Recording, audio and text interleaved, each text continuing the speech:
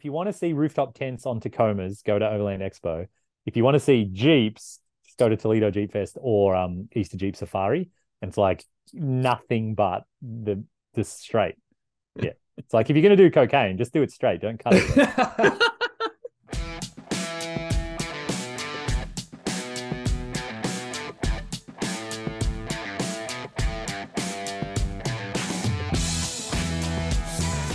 Welcome to the Off the Road Again podcast. I'm Chris.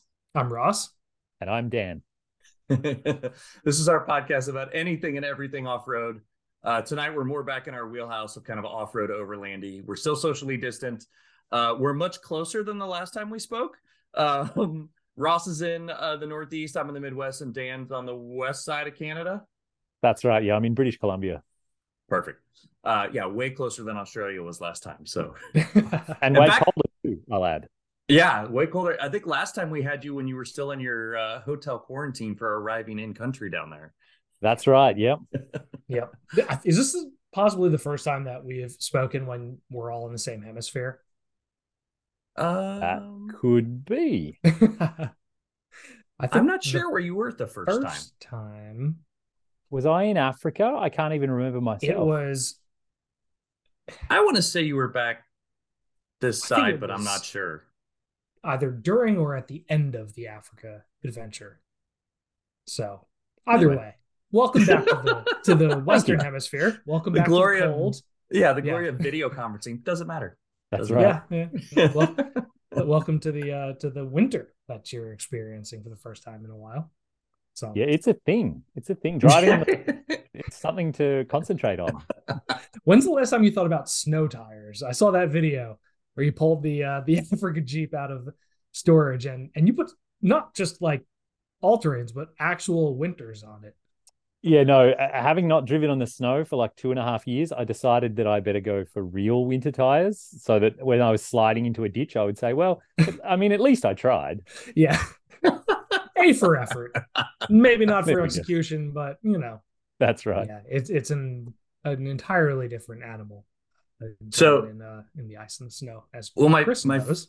My favorite, it snowed here today, which they canceled school, which is just an abomination of horrible because all the roads were clear by like 9:45 in the morning. I was like, we couldn't have done a late start. Like we could have get all these kids out of my house. But that's not anymore.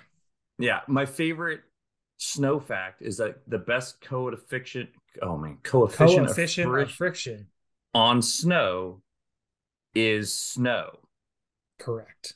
Which is why open lug tires do better in and on snow because they pack more snow in and they create more friction.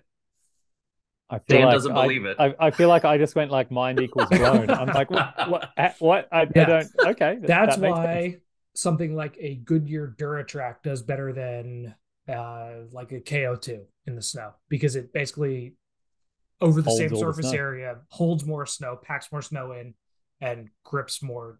I mean, the only thing we can say is that there are studded tires, which throws the conversation out the window. But that's no longer a coefficient of friction. That's just spikes. Yes. Yes. It turns out pointy things are really good at grabbing onto other things as ice climbers and ice skaters and all those people know. So Ross, do you have any updates? A couple updates. So I spent last week with the Cadillac CT5e Blackwing. And as of this conversation, the review is on Hooniverse. And it is a glorious, glorious machine. I mean, the last CTSV was spectacular. The CTSV before that was spectacular. Like the CTSV has always just kind of been like an M5. If you pull 20 grand worth of fit and finish and material quality out and add 10 of that back in engine. And the Blackwing is exactly that. It is not slow. It is surprisingly agile for something, the size of what's effectively a 5 Series. And it makes some awesome noises. So yes, it does. That was a good time. That left and has been replaced by the Land Rover Defender 130, which, as Doug mentioned, is troubling to look at. It's Not ideal, I think, is the phrase. The rear hangover behind the rear axle is enormous. Like it has. Well, yeah, it's a full-size SUV designed to hold more crap. Welcome to suburban land. Yes, but as we had a conversation about, Suburban wheelbase is stretched versus Tahoe wheelbase. D130 wheelbase is not stretched versus D110 wheelbase. So they just went and just bumped the back out, and it is, the good thing is that it doesn't change anything about the way the Defender acts or drives or behaves in any way, because that is very good. The not so good thing is that you have to look at it. It's a lot of untouched metal back there. So Dan, Ross put this picture in our Car Guy Hooniverse Slack channel, and everybody was like, "Oh my god, it's so gross!" And I was like, "Guys, it looks totally normal to me. I'm sorry, because I live in large extended SUV land all the time. You live in 3-row land. Yeah, I have to have 3 rows plus cargo. Now, I will argue this isn't long enough. It needs like another foot to get me to where I could then have enough space approaching suburban. Then you're not looking in Land Rover land. That is not how it goes. So I didn't even realize this is the new 130. It does not have a 130-inch wheelbase. It does not. I had no idea they did that. What they call the 110-inch wheelbase.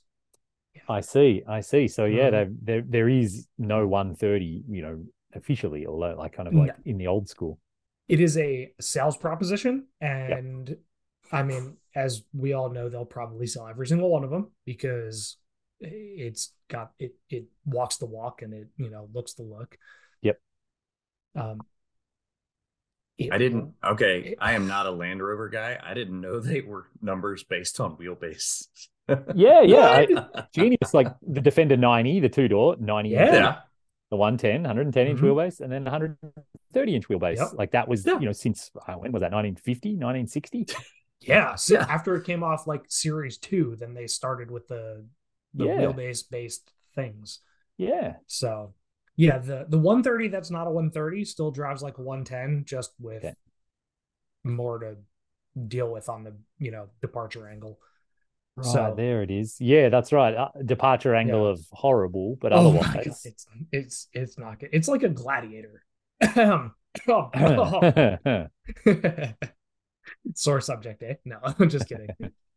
So that's my press car update. Other updates, Accessorides was kind enough to send over a remote start kit for the Lexus, which is kind of a sore subject on my side because Lexus did this stupid thing where they incorporated remote start into a 3G service, and then they incorporated their remote start into a 3G service.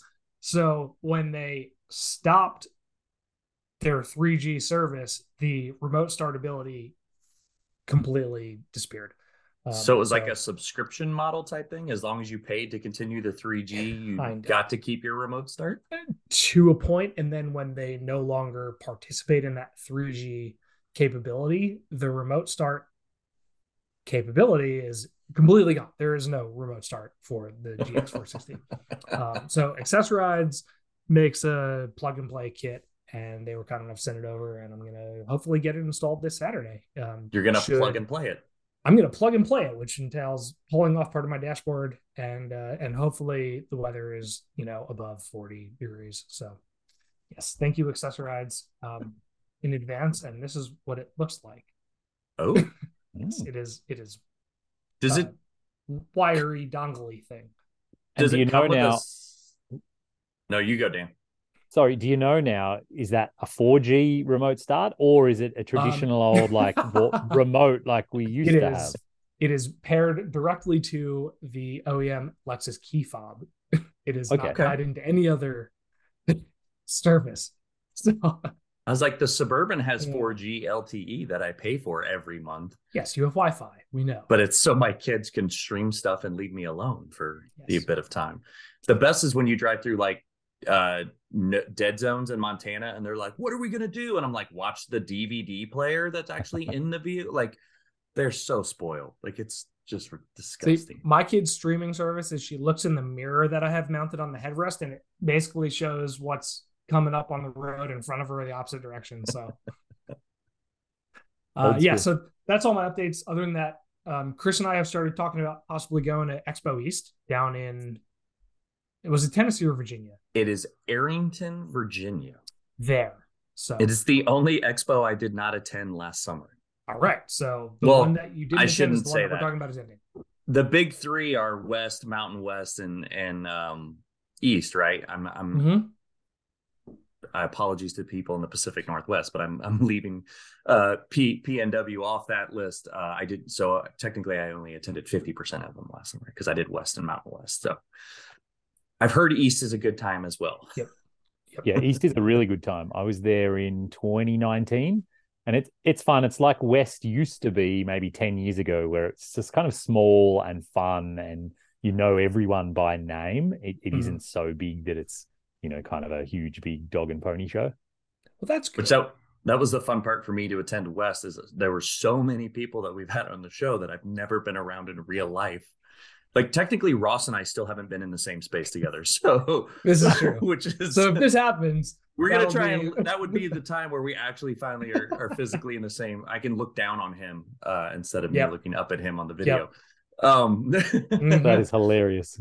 But yeah, it was great to see people in real life and just kind of, you know, shake hands with a lot of people you've only really talked to on Instagram before and things like that. So or via the podcast. So yes. Yeah. And so hopefully the stars align and we can make this happen. So my update, we alluded to as we were starting to record, has just become, I think shit show is the appropriate term for it. The podcast was invited to go on a rally here at the beginning of April out in Utah. There is a day that was referred to as light rock crawling, and with Ross's GX is probably the most able of all of our vehicles, but for him it's 6 days round trip to drive from Connecticut out to Utah and back. 6 days, and yeah, if you're really pushing it. And then all of my stuff isn't really armored enough for that kind of travel, and the Suburban's way too big.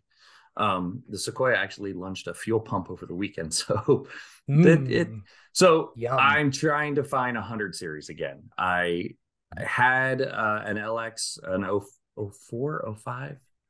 I can never remember the year of it. I had an LX 470, which then turned into eventually an 80 series, and now I'd like to get back into 100 series. And I have started looking. The issue is not the available vehicles. The issue is my price point. The price range I'm looking at is like $3,000 to $8,000, and it's just so tight. And anyone you find that is a good candidate is gone in seconds. Like 6 years ago, you could have bought two of them for that budget. Right. And I'd rather have the V8. I've driven the 80 series in the Rocky Mountains, and while it did do everything I needed it to do out there, I don't want to do that again. It was just so slow. Spending your day at 3,000 RPMs is not fun. So trying to get back into 100 series.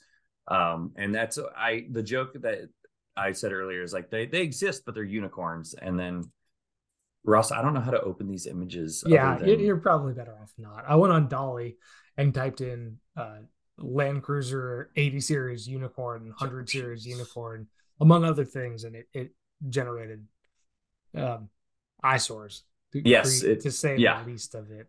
Even the unicorns are, I mean, the one did add a rainbow, which I appreciate, but the other unicorns are just kind of, it's like stuffed animals you see at the fair. That have been on the shelf for like 4 years too long. Yeah. Or the country of origin where they were made has literally no reference of what a unicorn is. So or isn't a country anymore. Yeah. Yeah. The funny thing is that I typed in, I think one of them was 80 series and one of them was 100 series. And the first of the two images kind of looks like a first gen 4Runner, and the second of the two doesn't really look like any Toyota product ever, except for maybe like a 5th gen 4Runner that got Matchbox. With the white ones? Yeah. If you'd have told me that was a Soviet product, I'd have been like, okay. Yes, it is. It is a lot of Niva with 4Runner design cues. That's exactly what. Yeah, absolutely. So pro tip: don't dolly any of that. So the search continues, I would say. I will throw some love to Matt Hardigree at the Autotopian, because so I've just been constantly looking through different listings all over the place. And he wrote a piece today on how Facebook Marketplace is just absolutely ruining his sanity. And I 100% felt everything about his article. Sorry, I was trying to pull it up real fast to share it. He was like, I think Facebook Marketplace is starting to take my sanity. And that is 100% where I have felt, because like it's 100 series. They all have the 4.7 V8, some variety of it, right? And it's either got a 4-speed transmission or a 5-speed, depending on years. But when was the timing belt done? It's the first question everyone's going to ask, because that's all that matters. It's the weakest point of that engine. If you don't know that. Not even that hard to do. Right. But that's the question that everybody wants to know. And so like there's one right now that I want to offer nearby. I'll offer. And to be honest, I did offer him an amount of money, but they're way higher. And it's about due for the service. Like it's like 5,000 miles away from having to do for the service. Like, yeah. And a shop doing it, it's like $1,100 for a shop to do it. And you do it yourself. I would say pre-inflation numbers, it might have been 1,100. Yeah. Okay. We're probably closer to $2,000 now. 3 years ago when I was working on the 4.7. Yeah. $2,000. Oh my God. The parts to do it are like $300. Right. Well, the fuel pump on the Sequoia was $1,600. So I just, yeah. The pump in the tank? Yeah. And you have to drop the tank to do it. Oh, there's no catch like there are in so many other vehicles where you just pop out a couple of bolts and you can get to the fuel pump there pretty quick and easy. The straps okay? Because that's a big Toyota thing too, is the straps that hold the tanks in place tend to rot out, and then the fuel tank starts to sag and it kills the fuel. Yeah. They went through it, and this dealer is known for doing the while you're in there. So they'll add those on, and they did not mention them at all. So I'm assuming we're okay. I do pretty good job of every time it snows trying to run those things through a car wash real fast. Our local car wash has the rust preventative in the underbody blast. Whether that works or not remains to be seen, but those straps seem to be in working order still. There's nothing different about that other than it's just trust me. Like I'm on the amount of money, so I have unlimited a month, and based on the ones that I know, like they're losing money on me. Like,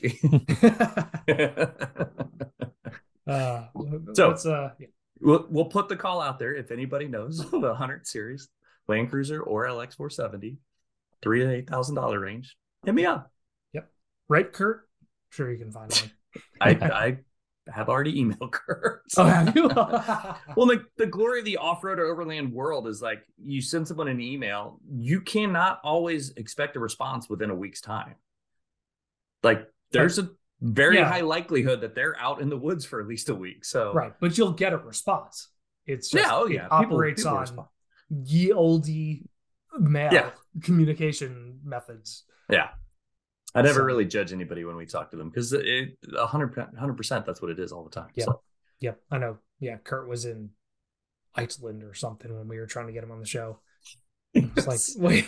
Well, and right now our biggest scheduling issue is King of the Hammers comes up in early February.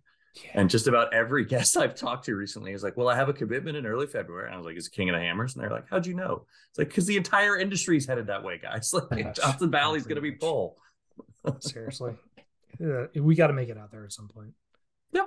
So, anyways, goals. Speaking of making it out there, Dan, welcome back. Thank you for joining us. Thank you for having me. You did survive. You did.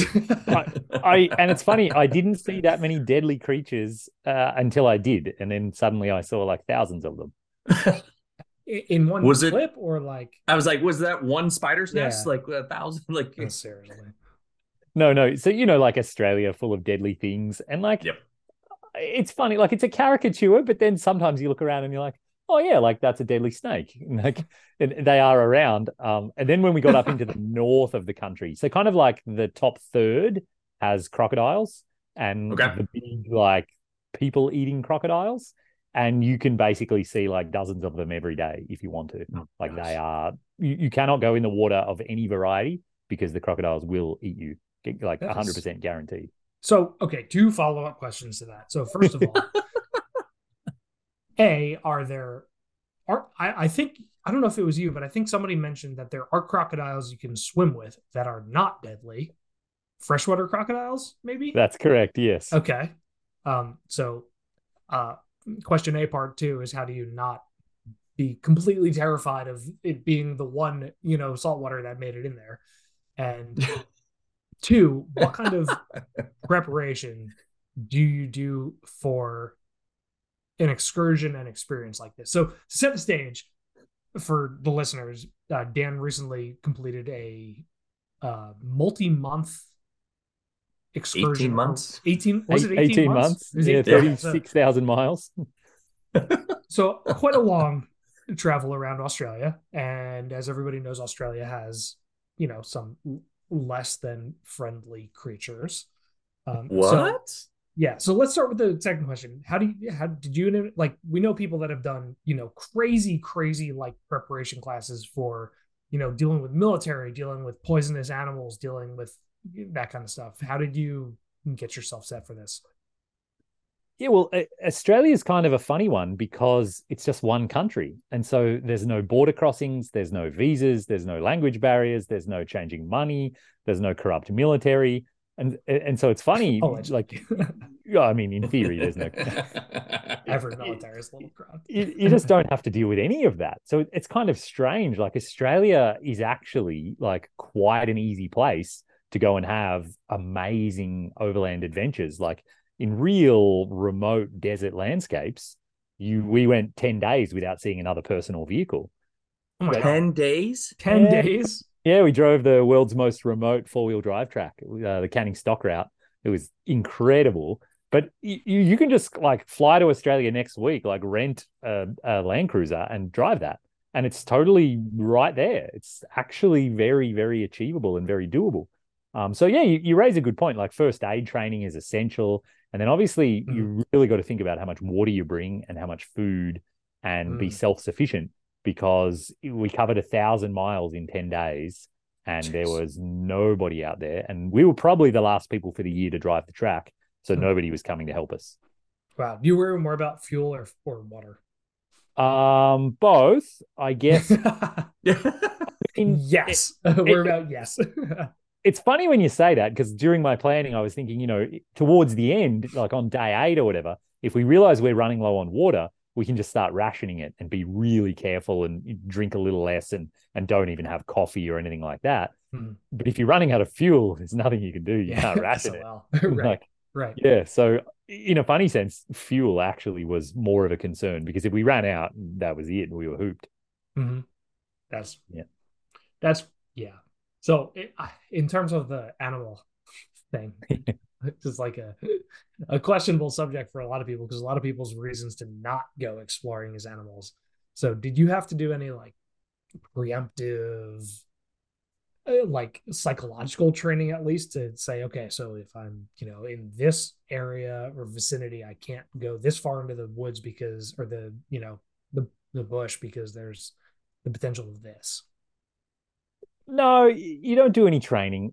You talk to locals. There's enough other people getting around, and I'm not so worried about like sharks and snakes and spiders, because I grew up there and I have a handle on how that works.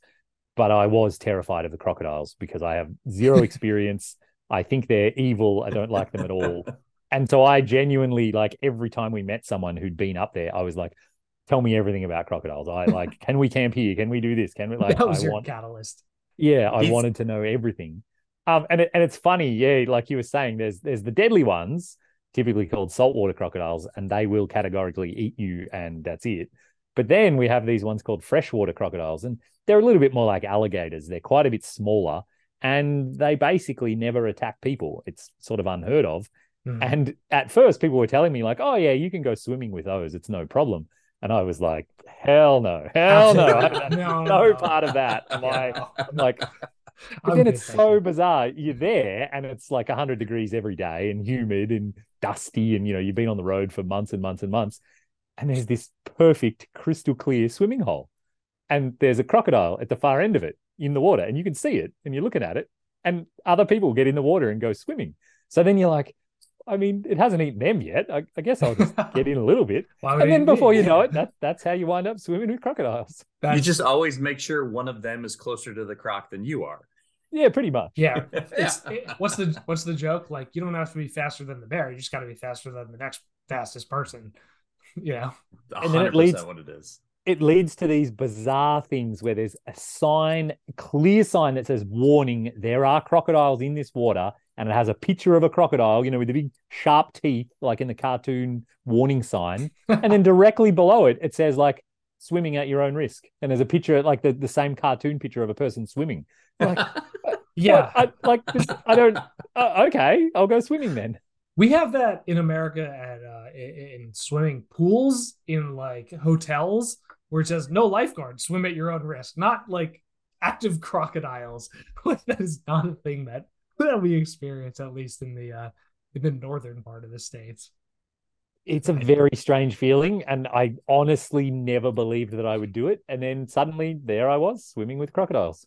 That's yeah. So Chris pulled up a picture of you wading deep in the Gladiator. Have you encountered any wildlife while like actually like actively driving through a river or something? Oh no, I don't think I ever saw a fish or a crocodile or anything like that. We tried. There's a couple of really famous river crossings up in the Northern Territory where it's extremely common as you're driving across, there will be crocodiles in the water, like you could pretty much reach out and touch them. And we drove across 2 or 3 of them, but we never actually saw any crocodiles. But we spoke to people who were like, "Oh yeah, when we were there was like 10 crocodiles right in the river." Oh my God. That is, you're like, reasons not to get stuck in the middle of a river crossing. Usually it's like because you don't want the vehicle to flood, because you don't want to get washed downstream. Now you can just add because there's many crocodiles in the river. Oh no. Oh my gosh. No, the worst we get up here is like you get a frog in a floorboard, or like maybe a lizard of some sort, but nothing like that. Yeah. So yeah, I mean, again, welcome back from Australia. And this really seems like it was a different adventure from the North South Americas and the Africa trip. So I mean, let's talk about Australia. I mean, what were your like high points, low points, the difficulties, and best parts? Tell us everything. I mean, we're all ears here. I mean, there is so much to talk about. It is, and I'd never seen more than about 10% of the country. So I actually even didn't fully know what I was getting myself into. And it is enormous. It's way bigger than I realized. And it kind of has everything. I think oftentimes you see photos of the deserts, or you see photos of the four-wheel driving Chris was just showing, which is kind of way up in the northeast corner, which was incredible. But as well as that, Australia has like old growth forests down in Tasmania. It has stunning beaches all the way around. It has like rock canyons. It has rainforest. It has mountains that get snow in the winter. So it's kind of amazing. If you travel around the whole country, you really do get to like see all of that, all while you're still in the same country. So it's kind of like traveling in the US. If you go coast to coast and north to south, the diversity is enormous. Mm-hmm. There's that. Yeah, I think people don't have that scope of knowledge about Australia the same way. Like people think about the US and they think about the coast. They think about, the Southwest with Arizona and the deserts out there, and then the Rockies and Florida. And that's what they think about the US. But people's perception of Australia tends to be just like beaches and desert. How many times have you heard that there's nothing between East and West? That's like the uninformed trope about the country. Yeah, and that being said, it's kind of true. But it's kind of amazing when you get into the middle of Australia. Like there is nothing. Like the one desert crossing, a different desert crossing we did was 400 or 500 miles over like more than 1,000 sand dunes. And again, we didn't see a person or a vehicle the entire time. And there's like nothing out there for a couple of 1,000 miles in any direction. Nobody is different than nothing. Changing terrain, changing territory is very different. That is a different thing from what we think of in America as nothing, which is wheat fields. Yeah, wheat fields and corn and cows going up in right. Yeah. Out there, recently. There's no buildings of any kind. There's no radio towers. There's no signs of humans other than kind of the track through the sand dunes that someone might have driven in the last month. that's about it. There's no fire. Yeah, there you go. So Chris just brought up that's from the air looking at the Simpson Desert. Those sand dunes stretch for 1,000 miles north to south. Crazy that is from the air. Yeah, those are sand dunes, and we drove from east to west, so we had to cross every single one of those. We drove up and over all of those. It was crazy. Yeah. So what was Chris? Go ahead. The sand color there reminds me a little bit of Utah, the pink sand dune state park. I think it's called Great Sands, Great Sands is in Colorado. No, it's like pink sand dunes, but it is not. It didn't have nearly as much vegetation on it. Yeah, it's been a really, really rainy couple of years in Australia. They've had like record flooding and houses destroyed, and it's been really bad. But it actually meant the desert crossings we did were really green. There was an enormous amount of vegetation. And I always think of deserts of just being like either sand or rock. But actually, while I was in Australia, there was tons of grass, tons of trees, even flowers a lot of the time we saw. So it was like a really sort of spectacular desert scenery, which is not what I was expecting. What year was the enormous fire that consumed a large portion, or a relatively large portion? Was that 20 or was that? That all went down just before COVID happened. So it was all like right at the end of 19 and then just into the first month of 20, I think. So they'd only just got the fires kind of all out and everyone was happy. And then COVID kicked off, I think, in March of 20, didn't it? Yeah. End of January was when the first stuff started happening. Okay. So there was enough time to have vegetation like regrow a little bit before you got out there. Yeah, and we did drive through a region it was actually one of the worst places where people ended up like in a whole town, they evacuated onto the beach because everything burnt. And then they actually went out into the water and they were just stranded in the water because otherwise they would have died. And so we drove through that region, and it's incredible to see all of these massive trees just completely black, just nothing. Yeah. And then the odd green shoot here and there, like starting to come back. Yeah. To a much lesser extent, we've seen the same thing, like driving through portions of Florida, like the trees are leveled at a certain point. There's nothing in any, side of your view. And it's like, oh yeah, there was a hurricane here, 2 years ago. Oh, this is nature. Nature does what nature wants. Dude, these fire photos are nuts. Sorry. Yeah, it's gnarly. I was watching a documentary about it recently. I was researching something and ended up looking. I was looking at videos of campfire in California and ended up doing, going through stuff in the fires in Australia. It's pretty terrifying. The climate change aspect is of how we all interact with the environment is certainly, it's January 25th and I'm sitting in a glass-ish room and it's pouring rain, not snowing. Which is the same system that just dropped snow on me the day before. Yep. Have I told my forest fire like evacuation plan stories on here before when I worked at that summer camp? No. So I worked at a summer camp in Estes, Colorado for a couple of summers, and the second summer was the summer of the Hayman Fire, which was the fairly big wildfire kind of west of Denver there. We had 2 evacuation plans. Plan 1 was if we had to get all the kids out of camp because it was time to evacuate, we would load them in the vans, and then every counselor's car would take as many children as possible. And it wasn't about as many seatbelts, it was as many. And like I had a pickup truck. Clown car status. Yeah, like I was going to fill the bed with like kids basically to get out of there. That was evac plan 1. Evac plan 2 is if we couldn't drive out, we were supposed to get all the kids to the football field because it was the flattest place. They were all supposed to bring their sleeping bags, and then we would turn on the sprinkler system to douse their sleeping bags and then wait for a helicopter to come fly us all out. Fortunately, we didn't have to run either of those plans, but just knowing that they existed was a little terrifying for about a week and a half. Like it didn't just like come up and go away. It would be like, oh, there's new smoke over there today. Like just, yeah. It's wildfires crazy. are scary. Dan, did you run into any extreme circumstances whatsoever on this? Any He's in Australia. Isn't Stay it away all extreme circumstances? you know what I mean? Like, I mean, fire is obviously not as prevalent right now, but Yeah, anything we where didn't. There weren't any fires, I don't think, while I was there, but flooding was a huge, huge thing. Kind of the whole East Coast and houses were getting washed away, and it was terrible.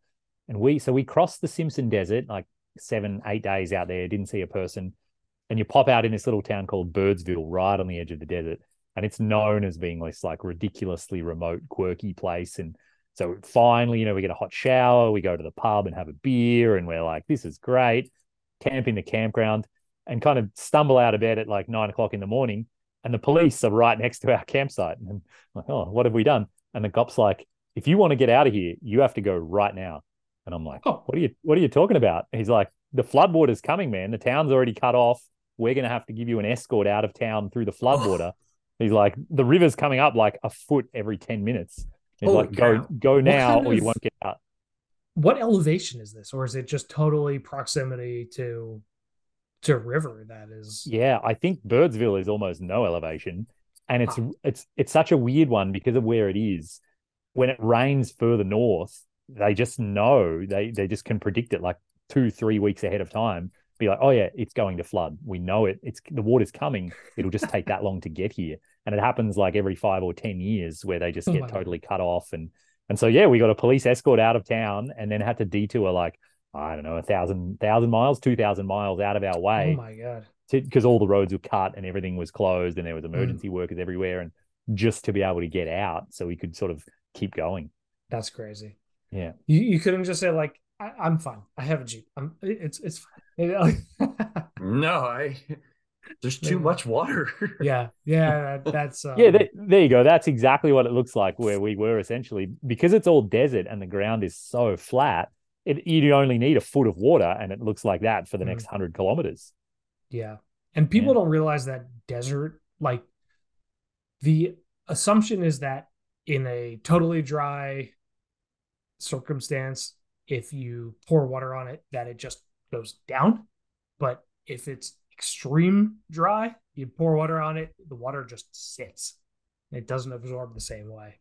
And I had never even experienced it to that degree before either. And seeing it with my own eyes, I was dumbfounded. I was like, wow, the water just pools. And it takes weeks. It doesn't go anywhere. It's crazy. Crazy. Yeah. So, yeah, let's circle back. How was the Gladiator over your little excursion here? And tell us about Gladiator versus Wrangler. I mean, given different generations of Jeep, but Yeah. So I flew over there and I bought a Gladiator in Australia. So it was a right-hand drive Australian spec. And I kind of had to do that because I'm a citizen of Australia, so I can't import a foreign vehicle. And I sort of did it too because nobody's really gone traveling in Australia with the Gladiator yet.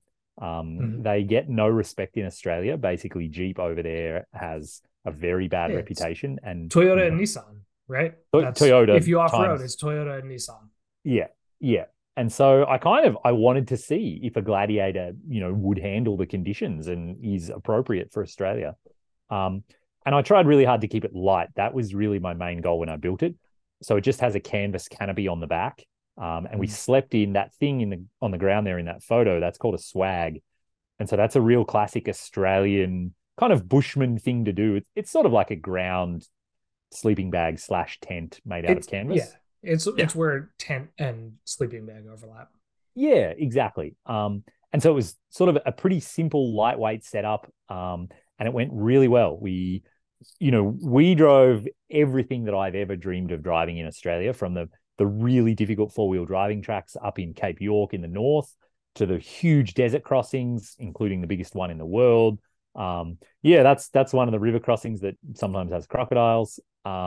Across sand dunes, beaches, kind of just everything, mud, tons of deep water crossings, probably more than even I bargained for. And the Gladiator was great. It did everything with ease, I'm going to say. And it was actually really funny to see the reaction of Australians, because they're driving their Land Cruiser troop carriers or they're driving their Nissans or whatever. Mm-hmm. They've just never seen what a Jeep is capable of, like the amount of flex that a Jeep can get. And I would just crawl up something in first gear low range with the Rubicon where they're having to like dump the clutch and get a whole bunch of wheel spin and get wheel lift and rev the engine really hard. I would walk up something and they'd be like, that didn't even look difficult at all. You made that look so easy. Right. Yeah. So it was really fun to compare it to other Australian four-wheel drives. So was yours gas or diesel? That is gas. You can only get gas in Australia, and you can only get it in an automatic, the Gladiator. So the crawl ratio is like 96-ish to, it's like 96 to 97 to 1 or so. That sounds right. And front and rear locked, and you have the disconnectable sway bars. Exactly. Yep. Rubicon. Okay, so that is a competent package. Yes. And I mean, I'm not the one to talk because I've watched the videos, but tell the audience what you did to the Gladiator in terms of upgrades, modifications, and whatnot prior to a trip like this, because most people would say, oh, you have to do 100 different things, and keep it light is a great mojo. I knew from the very beginning the goal was to get as remote as possible, and Australia has, big remote. So first thing I added was an additional gas tank. So total capacity was, I want to say 40 gallons. Pretty good. So straight away, a range of, I'm trying to do the conversions in my head, a range of 600 miles just off the stock tanks. Yep. I added a big water tank with a pump and a filter, a big fridge, a kitchen, solar panel, auxiliary battery, and then storage for all the food and all the gear. That was really my main focus of the build. Mm-hmm. In terms of capability, I didn't want to touch the driveline at all. I learned, Stock in Africa, I didn't need to touch the driveline, so why would I, compromise reliability? So 33-inch all-terrain tires, AEV 2.5-inch suspension lift, more than anything because I wanted to carry the weight. And getting it up that little bit did help with the breakover angle as well. Before I lifted it, I definitely did scrape the belly a few times. And then after, it held me up a couple of times. And then Gladiators really benefit from like a slight suspension lift and like a 1 to 2 upsize on the tire. Yeah. I feel like it made a big difference for me. And then I put a Warden winch on the front, AEV front bumper, a snorkel, which turned out to be absolutely essential. A roof rack for the first time ever. I've never had one before, but I really wanted to have an awning this time so I could have, good shelter from the weather. Couldn't have really had one on the Africa Jeep because it would have tilted all the roof rack equipment at a 45-degree angle. Yeah, and you can actually, if I wanted to, I could have put a roof rack on the Ursa Minor pop-up roof on that Jeep. But they do say you can only put light things up there, especially when you open the roof. Your swag. And well, you're not putting a spare up there. No, or no fuel up there, that's for sure. Oh, which I ended up doing in Australia as well. I put fuel on the roof for the first time, which is definitely not my preference, but I just needed to carry so much of it. I actually carried 250 liters of fuel, which I think is about 80 gallons. So I was carrying a lot of fuel to do those desert crossings. It is, according to Google, at least 66 gallons. Which 66 gallons of considering of gas. Most people carry 1 5-gallon like Rotopack, or jerry can, like that is a shit ton of extra fuel. Yeah, so I had the stock 22-gallon tank. I had the 20-gallon tank. I had 2 5-gallon jerrys in the back of the Gladiator, and I had 3 5-gallon jerrys on the roof. That's good, Lord. Yeah. And for the big desert crossing, for the 1,000-mile desert crossing, I drove all of that, and at about the halfway point, there's one Aboriginal community, and they have one fuel pump, and so I filled up. It was about $9 a gallon, I think, for gas. Oh man! Refilled all of it again, and then kept going, and then so that's how much fuel I needed, because driving in the deep sand, in the heat and everything, the Jeep was getting, I think, about 12 miles a gallon on those desert crossings. That's really not that bad, though. I mean, considering most people in 4Low are doing 5 to 8. Yeah, and that's one of the reasons why I just can't own or drive a vehicle that will get mileage like that bad, because I just have to carry more fuel than is even remotely possible. Land Cruiser. Exactly, yeah. 100 series with a V8. Yeah. I'm Yeah, not so going to be that Oh remote. man, daggers. Yeah. yeah. So it was a big balancing act of being able to get. I mean, that is the most remote I've ever been in my life. Way more remote than I got in Africa. And Remote that than was a the lot for goal, me. and I'm super happy that we were able to do it. Let's talk tires because I am a super hardcore tire nerd, and I've run everything from extreme mud terrains to dedicated street tires, and in some cases 180 treadwear race tires. So you've been, correct me if I'm wrong, you've been working with Yokohama That's correct. prior to Australia, Yes. and you've never had an issue, no flats. That's correct. Not a single flat, Okay. not a single problem. These are Yokohama XATs. So they're like aggressive all-terrains that I guess they blur the line between all-terrain and mud-terrain. Crossover all Yeah. terrain is Yeah. what they've been called. And they've been brilliant for me. And it was really interesting to see. I didn't meet a single other four-wheel drive going around Australia that hadn't had tire problems, either complete failures or multiple punctures. And I drove a couple of the roads, like the Gibb River Road is just, everyone swears you have to have two spare tires because you categorically will destroy a tire on that road. The Like the road is Dalton or the Dempster. Everybody says the same exactly. thing. And... The road is simply that bad that you will destroy a tire. And I never had a single problem. Yeah. Any idea how much the Gladiator weighed with everything on it? Yep, I put it on the scale. It was right on its GBWM. So in Australia, they're not rated. It had a 3,050 kilogram total vehicle weight. We could do pounds times 2.25, 6,600 and 6,700 maybe. 6724. Okay, so there you go. Thanks, Google. Yes, thank you, Google. Again, I do this more often than I would ever care to admit. So what load rating were you? Those are E load rated tires. They were E. Okay, how loaded? Like for a long trek, were you running at like normal? Like, I guess normal PSI for you is probably like in the 40-ish range, and even you're probably 18s.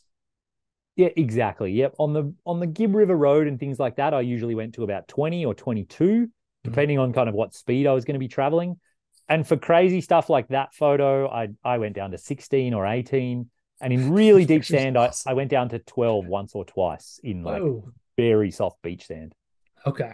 All right. Well, yeah, E load. I mean, the E is a huge difference between like a normal P rated or even a C that a lot of off-roaders completely neglect, because it's not just how much weight is carried down it, on a normal like paved section of path, but also how much force comes down on it in instances like the picture that Chris just showed. Yeah, and I feel like having the E load rating, it's kind of just a bit of insurance that the sidewalls are a bit tougher and that the thing is going to handle a bit more abuse. And I think that's been proven that they were up to the challenge. So knowing that I finally found Gibb, sorry. was that one of the road train? It was a road train, yeah. Okay. They're what was it, 93 meters long or something? So good Lord. Yeah, it's an 18-wheeler, but it has 5 or 6 trailers on it. We don't do that here. No, in Australia, Australia only does it in like some regions. Lots of Australia, they're illegal, but there are the very remote parts that it's kind of the only way that goods are transported. Mm-hmm. So last tire question, because this is where my nerdiness peaks. Why all-terrain or crossover all-terrain and not dedicated mud terrain at this point? What I've found on my expeditions and going around the world is that you do wind up spending a good portion of the trip on pavement, even when you try not to. It'd probably be impossible to do less than 20 or 30% of your time on pavement. Even when you're off-road, maybe 40 or 50% of the time it's on good gravel anyway. And so I find it's really only, let's say, 20% of the time, I would say you're even thinking about using low range. You're even really, four-wheel driving. And so for me, it's a big compromise where I don't want a dedicated rock crawler on 40-inch mud terrains. I kind of want a long-distance travel vehicle, that is suitable for all terrain. And all-terrain tires have worked really well for me. Okay. Yeah, and I've actually, a couple of people I've met going around Africa with mud terrains and a couple in Australia as well, they just get torn up so much faster, I find. They chunk from the gravel. They don't last nearly as long. I feel like mud terrains just aren't as durable, and they don't handle, like tens and tens and thousands of miles of kind of rough terrain. For me, it's more, if you acknowledge the way that you will use a vehicle and are okay with that, then the on-pavement characteristics are worth having to drive some obstacles differently or avoid some obstacles if you're on an AT versus an MT. And yeah, it's the same thing. It's, everything is a compromise in the off-road world. The same way, you're sleeping in a swag versus like an Alucab or something, like a GFC. Yeah, exactly. But yeah, I agree with that about tires 100%. And I think it was really interesting to see when the Gladiator, there was 2 or 3 times I had to use the winch because the Gladiator just couldn't climb the obstacle. And every one of those, the belly was actually scraping. And, if I had 37-inch tires, chances are it would have driven it, but they're illegal in Australia, and that's a whole different story. What? So would mud terrains have made the difference? It's hard to say, maybe. But then it's a funny thing of like, okay, so I had mud terrains and I drove the obstacles. So then it's like, why did I even have a winch? It all, I feel like it all starts to like, there's so many different aspects to consider and so many pros and cons. Yeah. There's a breaking point in where the net positive, net negative, like enjoyment of things all comes into play. Exactly. Yeah. And cost is a huge factor for me as well. Like that too. Paying for this trip, it was a huge amount of money for me. And did I want to just spend more and more money on the vehicle? I would have had to have different wheels and re-gear the axles, and bigger tires are more expensive and would have used a lot more fuel turning bigger, heavier tires. The difference between 15 and 10 miles per gallon doesn't sound like a ton because you're still talking, terrible fuel economy compared to what most passenger vehicles get. But that's 15 to 10 is a huge difference in fuel when you're covering the mileage that you do. That's right. I drove almost 40,000 miles, and gas in Australia is not cheap. Like probably the cheapest I ever paid over there was like $6 a gallon US. Good Lord. So that was cheap. Like often it was $7 or $8 a gallon. That's like living in California. Yeah. So it's, that is a big, big expense. And so my goal, anything I can do to preserve fuel economy, I want to think about that and focus on that. All right. So hit us with your 3 absolute favorite parts, places, sections of your Australia escapade. Had to be a wallaby. Good. Yeah. Good. Good luck narrowing this down. Yeah. It's tough. I mean, so you've probably heard of the old Telegraph track up in Cape York in the far northeast corner of Australia. I think it's Australia's most famous four-wheel drive track, and it was beyond my wildest expectations, kind of in more ways than I even realized. The four-wheel drive is incredible. It's difficult. The scenery is beautiful. The people that you meet, the swimming, there's crystal clear swimming holes, these amazing waterfalls. Oh my gosh. Sorry. Yeah, we drove down that. Is that Gunshot? Yeah. That's Gunshot. There it is. That's me driving Gunshot. Yeah. Is it as bad as it is made out to be? Yes and no. It depends a lot on the year because the erosion changes a lot of things. The original Gunshot is you can't even get to it anymore because of erosion. So we're driving that thing we drove is kind of 10 feet to the left of it. Yeah. Interestingly enough, as long as you have a good spotter and they line you up, all you have to do is hold your foot on the brake as hard as you can and you just go down in a straight line. doesn't actually require any skill of any kind. So And you just have to be dumb enough to do it. And then you get to the bottom and you're like, oh, that wasn't even hard. That's how most good stories start, though. So and then interestingly, there's a couple of chicken tracks where you can drive around it. Everyone we met that did those, though, they got panel damage because they have they look like that, but they have corners in them. And so as you go around the corner, the vehicle tips and hits the bank. Oh, no. So yeah, gunshot, getting in, that's the easy part. Getting out, the Land Cruiser was like lifting tires and we had to run a winch, and it was kind of technical. Whereas going in, it isn't technical at all, really. It's smart. Is this the exit? That is, I think that might be gunshot. Yeah, that could be gunshot. That looks fun. Yeah, and that troopy weighs like 4.5 tons, so it weighs like that looks gnarly. That thing looks like it's a lot of weight up top. It does, yeah. And we you could just lean on it and you could feel like it was going to go over. Oh, yeah, I feel like I need a guy pulling a Sean Holman, pulling a rig down here from the front, like we've seen with him that Road Overland picture. Yeah, and we all jumped on the front of that thing many times. Yeah. Okay, so he had a lot of handlebars, so you're good. That's right. Yes, seriously. So Teletrack was one of the highlights. What else? Tell us. Teletrack was a highlight for sure. The Canning stock route, so that is the one. It's 1,000 miles, the most remote 4-wheel drive track in the world. Sand dunes. We saw wild camels every day. Camels. Cows. It surpassed my expectations just in terms of the kind of the heaviness or the seriousness of the whole thing. Because really, every day you just get in and drive. It's not difficult in commas, but as the days go on and you're like, holy crap, we are really, really far from the world right now. Like, for you to say that, it must really be something. Other than the satellite beacon that we have in our little grab emergency bag, if the Jeep bursts into flame, we have to get that bag out of the vehicle or we will die. There is absolutely no possible other alternative than we will die. It is not possible that we can get ourselves out of here on our own. So interesting that you have an actual go bag in your go vehicle, because most people have that in their house, for like shit hitting the fan. Yeah. Yeah. And of course, carrying 67 gallons of gasoline on top. Fair point. If it catches on. I mean, I had my fire extinguisher, but I kind of knew that it was inadequate. That's a good point. Okay. Real fast on fire extinguishers, is it like a pressurized fire extinguisher, or do you have one of those element stick things? No, I just had a pressurized one, just kind of old school.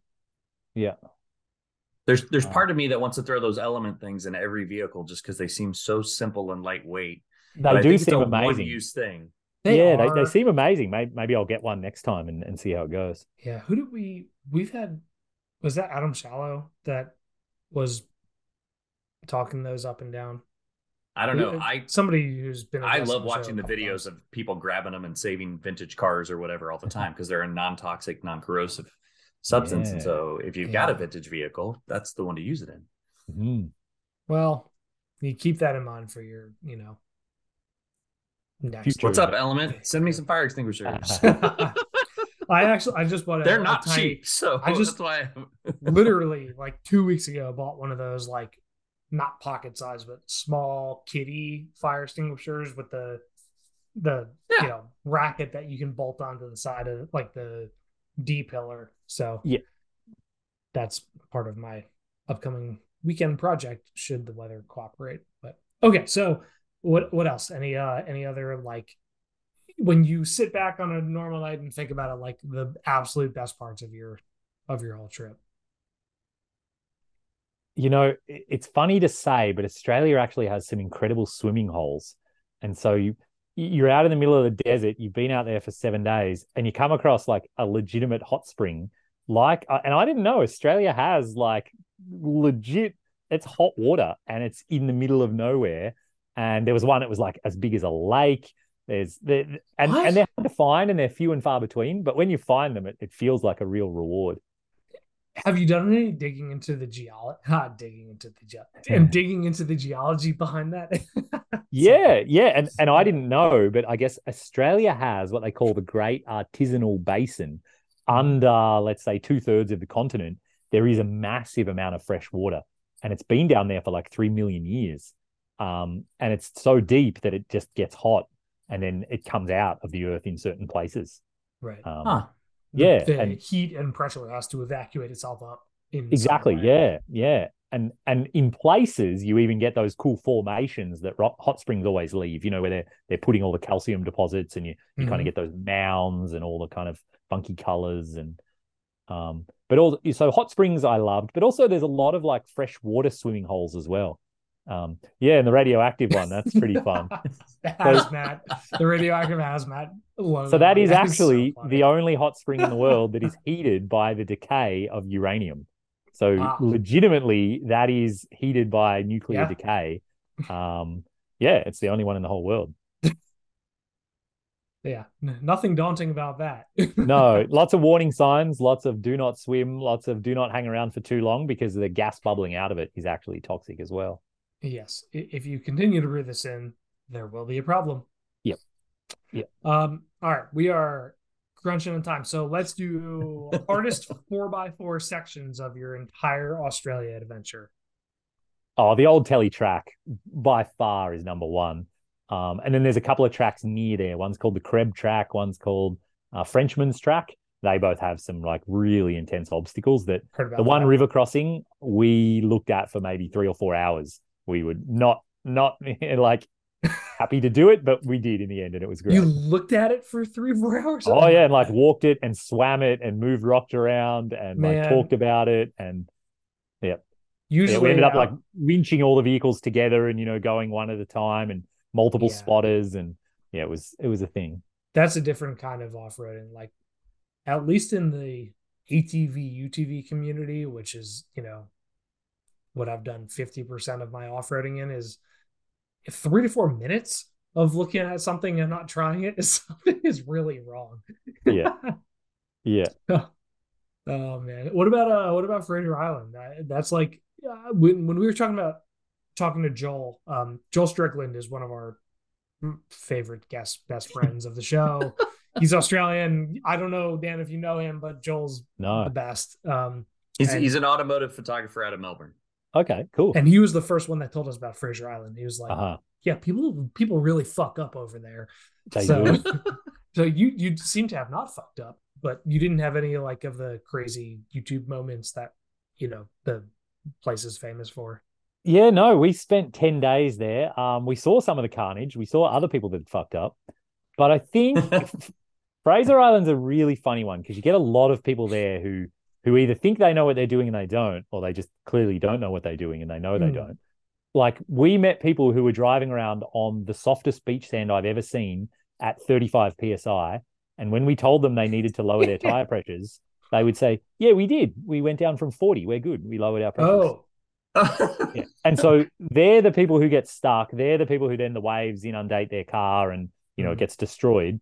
And they're just wheel spinning all day long on soft beach sand. Whereas I drove onto the island, went down to, I think, 16 PSI, and I don't think I ever even spun a wheel, even like on the hardest four-wheel drive obstacle on Fraser Island. I just walked, like, didn't even spin a tire. Is that the hill thing that goes like up through and then back down? Exactly that. Yeah, it's called Ngala Rocks, and it's a pretty decent climb up really soft sand, and sort of in both directions. So when you go out, you have to climb it, and then on the way back, it's a big climb as well. And I've seen YouTube videos where guys are hitting that at full throttle, fourth gear, like full send, smashing into their bump stops. Massive carnage, breaking everything. And I crawled up it in second gear without spinning a tire because I just had low tire pressures. So I think, funny how that works. Island's one of those funny ones where you can get some really good YouTube footage if you want. Oh my God, we went full throttle. It was crazy. Or you can just use your brain and kind of drive. Do what's appropriate. Yeah. So drive the way. When those Fraser Island videos are recommended to me on YouTube, I click through, you get to Ngala Rocks, and they are just full send carnage. And I'm like, that's utterly unnecessary. But yeah, know how that goes. You have to go to Fraser though. It is stunningly beautiful. Like, my jaw fell open when I drove to the northern tip. There's a big sand dune right beside you, and you kind of drive between the sand dune and the ocean, and I was like, oh my God, it's one of the most beautiful places I've ever been in my whole life. That's like northeast-ish corner of Australia. Yes, yeah, just sort of Okay. off Brisbane. So yeah, eastern coast. Okay. Yeah, Noted. yeah, Do very not very visit that. achievable. You could fly into Brisbane, rent a 4-wheel drive, and spend an incredible week on Fraser Island. Like unforgettable. So long as you don't Sorry, I've found the beat images yourself. of the rocks.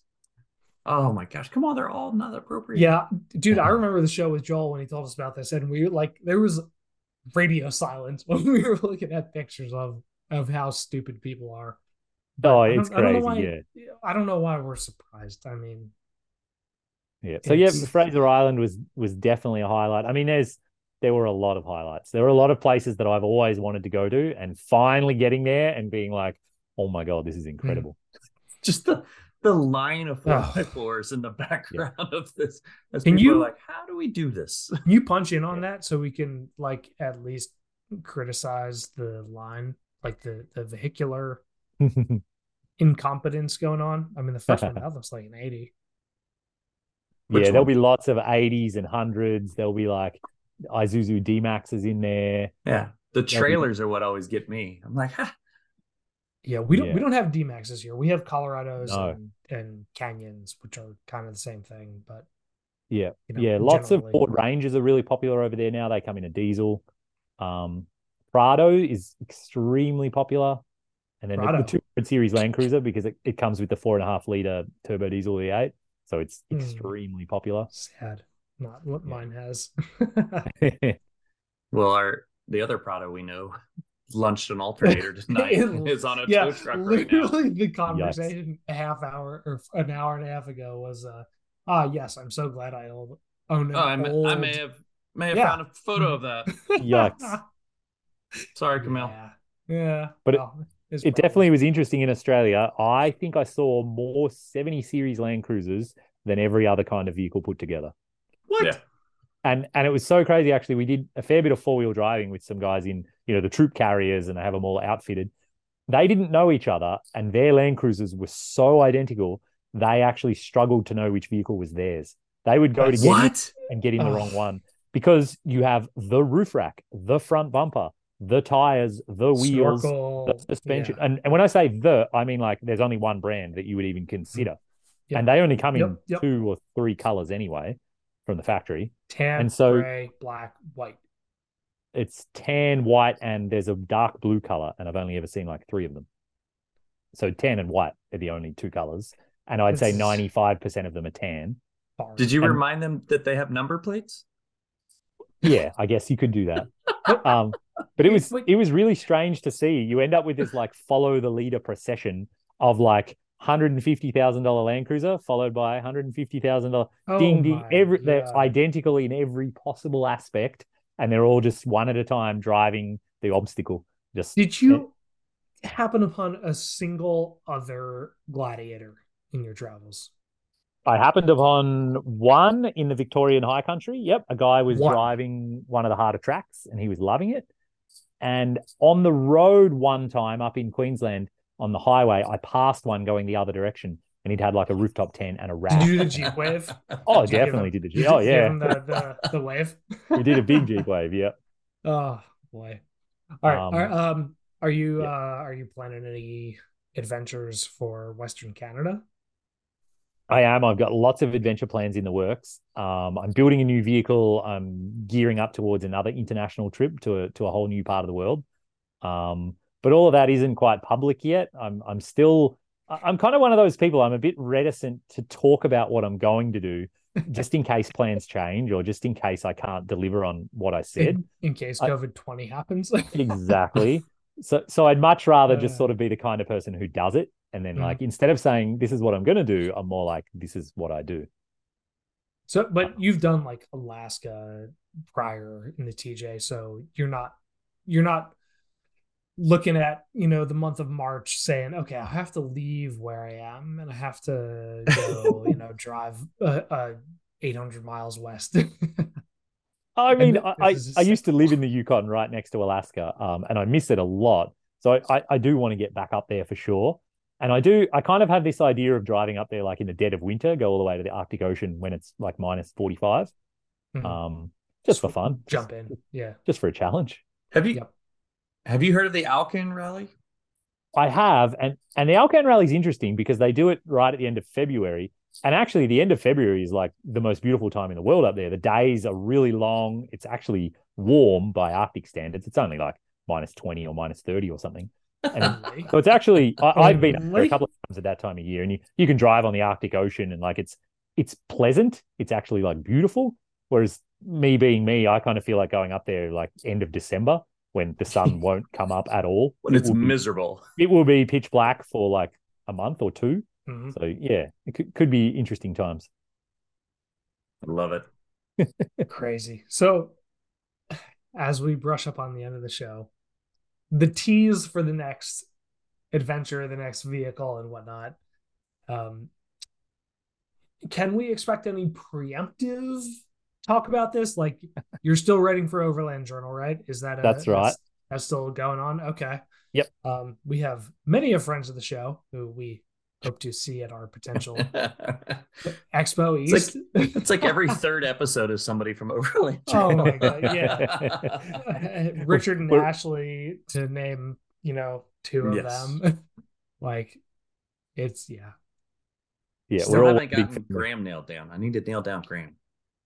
Yeah, Graham's a hard guy to pin down, I think. Yeah. And Scott too. Okay, yeah. I actually have still never met Graham in real life, although we've probably exchanged like 300 emails at this point. I shook his hand at Expo West, so he is real. He's a real person. Exist. Yeah. That's funny. Yeah, there is some things on the horizon. I'm just working now on, I will probably be at Overland Expo West with the new vehicle is the plan. Northwest Overland Rally, BC Overland Rally, Overland Expo Pacific Northwest, and then SEMA at the end of this year. I think I'll be at all of those with the new vehicle. That is the current plan that I'm working on. I just have a lot of things to figure out between now and then. SEMA, so 42-inch tires and 29-inch wheels. Sorry, I better go bigger, I think, and like maybe 2 superchargers. I was thinking. See, I'm just putting this out there. I'm not trying to. You don't have to acknowledge any of this. I think you'll go smaller and rear-wheel drive only. Like, you've done all the very capable 4x4 stuff. I see you in a rear-wheel drive only, just having some fun sliding around now. 325, 1988, black, an 80 series bumper, ARB mocked up. Yeah. Front springs from a D130. Yeah. If I was going to do it, I would probably just get like a Mercedes station wagon with like an OM 617 in it that already has like 1 million miles on it. Yeah. No, wouldn't even do anything to it and just drive it around the world. Well, maybe some spacers. We know where one is with a Hemi in it, but it doesn't run. So. Well, maybe I'll just push it everywhere. Yeah. Does it still have the Hemi in it? Sorry, Jeff, we need to reschedule. Actually, no. The last was that the Hemi was coming out and there was an LS going in, but I don't think there was any confirmation that there had been any progress from A to B. So not a problem. Yeah, I'm going to wrap up the show real fast. So you can rate and review us wherever you listen to a podcast. I normally say iTunes. I'm not going to this time because iTunes doesn't exist anymore. Apple you can like and you can like and subscribe on YouTube. Follow Dan. He's at The Road Chose Me everywhere. That's right. His own website, the YouTube channel, the Instagram. Are you on Twitter? I am on Twitter, but I rarely use it.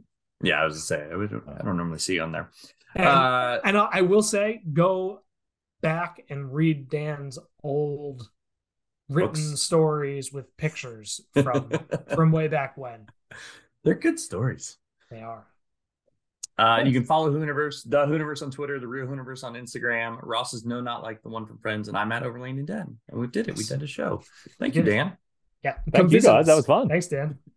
Always a pleasure.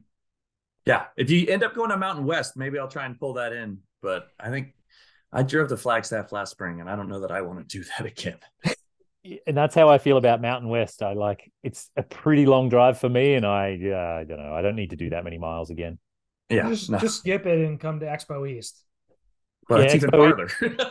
Yeah, but if you're gonna do a trip, at least do a trip. You know? Yeah, and then there's Toledo Jeep Fest, and then Yeah. There's Toledo Jeep Fest. No, it was good. It was really good in 2019. Was it? I loved it. Oh, it's excellent. Really? Yeah, really fun. Really, like, I mean, Jeep people are crazy, and it's just fun to be around them.